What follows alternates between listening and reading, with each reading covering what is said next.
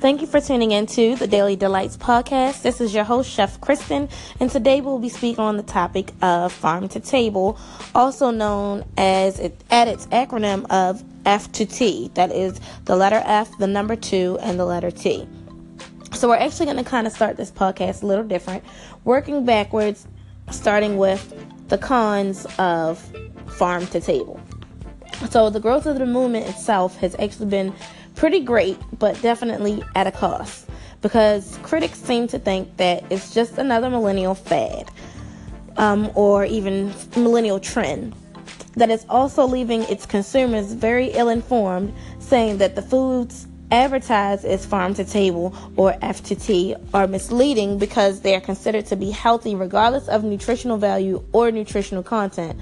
And then another issue being the higher price points that many restaurants are forced to demand based on the fact that it is farm to table alone, meaning its resources themselves as well as the cost of the production. In a nutshell, most critics are just waiting for the tables to turn, pun intended, and for the new food trend or fad to be devoured. So what exactly does it really mean to be considered farm to table?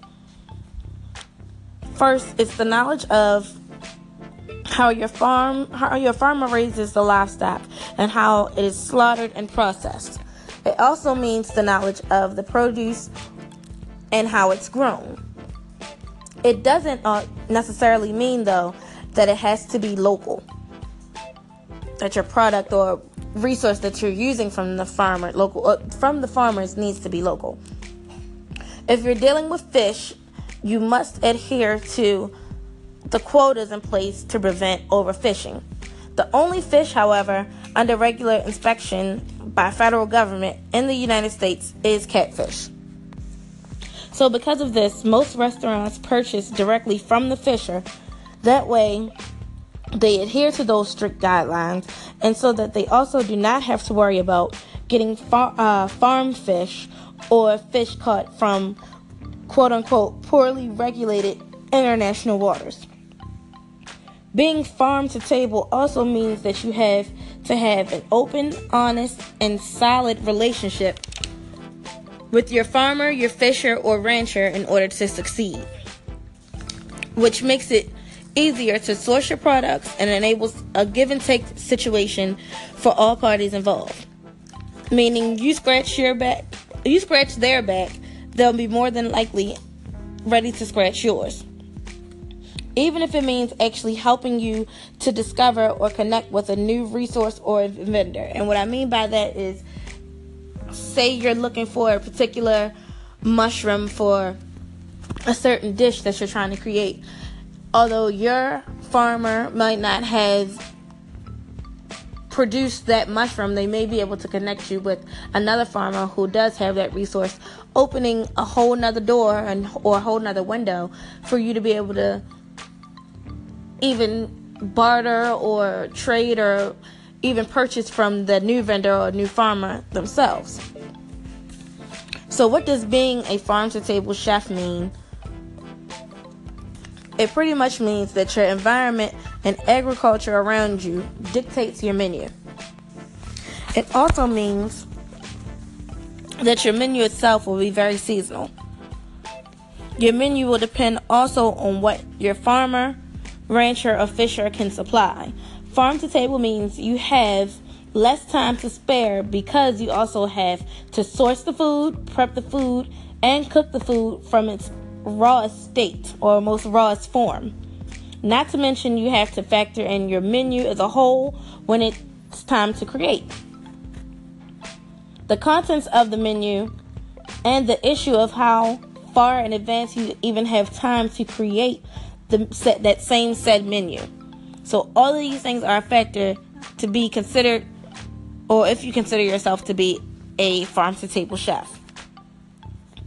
Now, also farm to table means that cost is certainly a factor. It's more expensive because you have to supply your restaurant with quality ingredients rather than ordering from distributors. So that means your supply in and of itself normally is going to be more scarce And what I mean by scarce is that when you purchase directly from your actual resource, whether it be the fisher or the farmer or even the rancher, they can only supply you what it is they have available. Versus if you go through a distributor, you can tell them what your demand is, or you tell them what your order is, and then they can fulfill that order based off of the product being either mass produced or even sourced by multiple rancher, like farms or ranchers or fishers or whatever the case may be. So, and then you actually can purchase it in bulk, sometimes by item or whatever the case may be, but then store it properly. Also, another contributing factor to cost being, an issue or something to actually think about, or a deciding factor in making the transition of farm to table, is time. Time is definitely an issue, or a contributing factor, because of the fact that you have to dedicate a lot of time to it, whether it be just researching the actual farmers or resources that you're going to be using, to actually going down and making those relationships and cultivating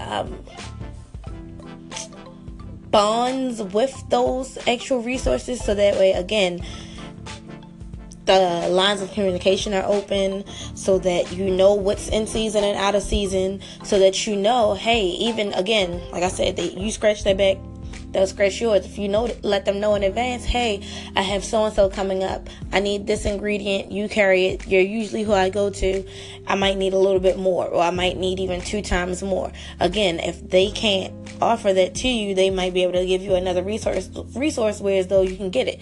That all takes time to actually create the menu. That kind of factors into labor. So not only is time an issue, labor is an issue. From the time it takes to actually go, again, to the actual resources, to actually creating your menu, to actually prepping the food, cooking the food, all of that is labor. So time and labor is going to equal money, which is ultimately going to be reflected in the pricing of the actual food itself. So, eventually, essentially, I should say, just like anything else in life, you get what you pay for. So if you're paying for someone's time, you're paying for their labor, whatever the case may be, and then not only that, you're actually paying for the food, all that's going to be reflected in the pricing. So now you want to see what all the fuss is about, now that you actually know what the term farm to table encompasses. Well, do your research. Ask around, even Google, search the internet, whatever the case may be, to find out some of your local farm to table restaurants. They're, like I said, because it is a trend now, even in my state of Maryland, or even in the city of Baltimore, you can Google or search on the web and say Baltimore farm to table restaurants, and the name of the actual restaurants will pop up. Do your research, go to the restaurant, enjoy the food, and then decide if it's something you think it's actually worth the time or the money investing in. And then you'll actually play a part and be a deciding, or play into the deciding factor of whether farm to table will actually be here to stay, or if it's just another fad like most critics seem to think. Just like any other restaurant out there that may specialize in a certain type of cuisine, or a certain type of, time of, or have certain hours, or what I'm trying to say is be more specific. Their menu may cater to breakfast or lunch or brunch or dinner. You can find the same with farm to table. There are definitely farm to table restaurants that do everything from seafood to Indian cuisine to literally, I know one that's very famous, or critically acclaimed in the Maryland, or more specifically Baltimore area, is Woodbury Kitchen. And I know their menu is pretty extensive. They do brunches as well as lunches and dinner.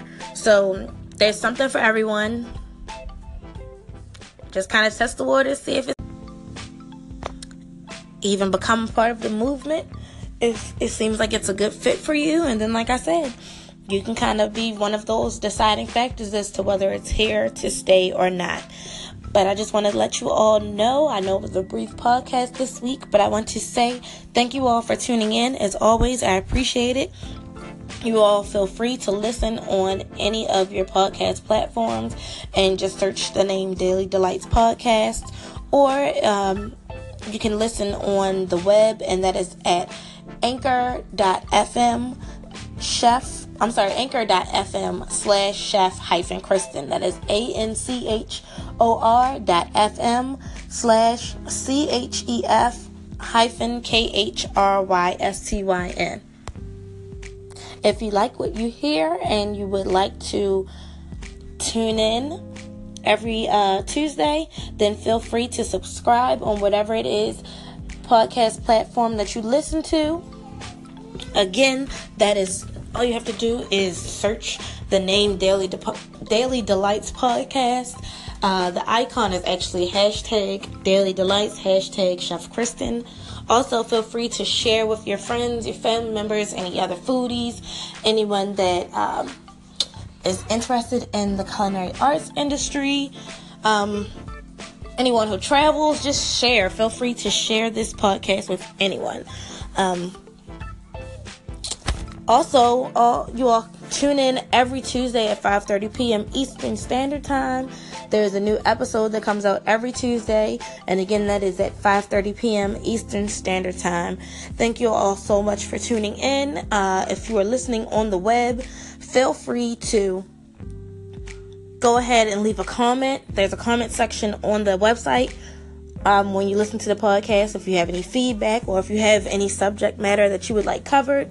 Also, if you follow us on Instagram, that is, the name is under at Our Daily Delights. That is at OURDAILYDELIGHTS. You can feel free to DM us or leave a comment under one of our photos. And just go ahead and let us know what it is you think of the podcast. Again, if there are any improvements that we can make, or if you have any subject matter that you would like covered, if you would like something explained to you more in depth, whatever the case may be, just feel free to communicate. If you even want to just kind of network or just give a shout out, whatever the case may be, we're always open to any type of dialogue with our listeners. Thank you all so much. You all have a great week, and we'll speak on the next subject next Tuesday, 5:30 p.m. Eastern Standard Time. Again, this is Chef Kristen, your host, and thank you so much.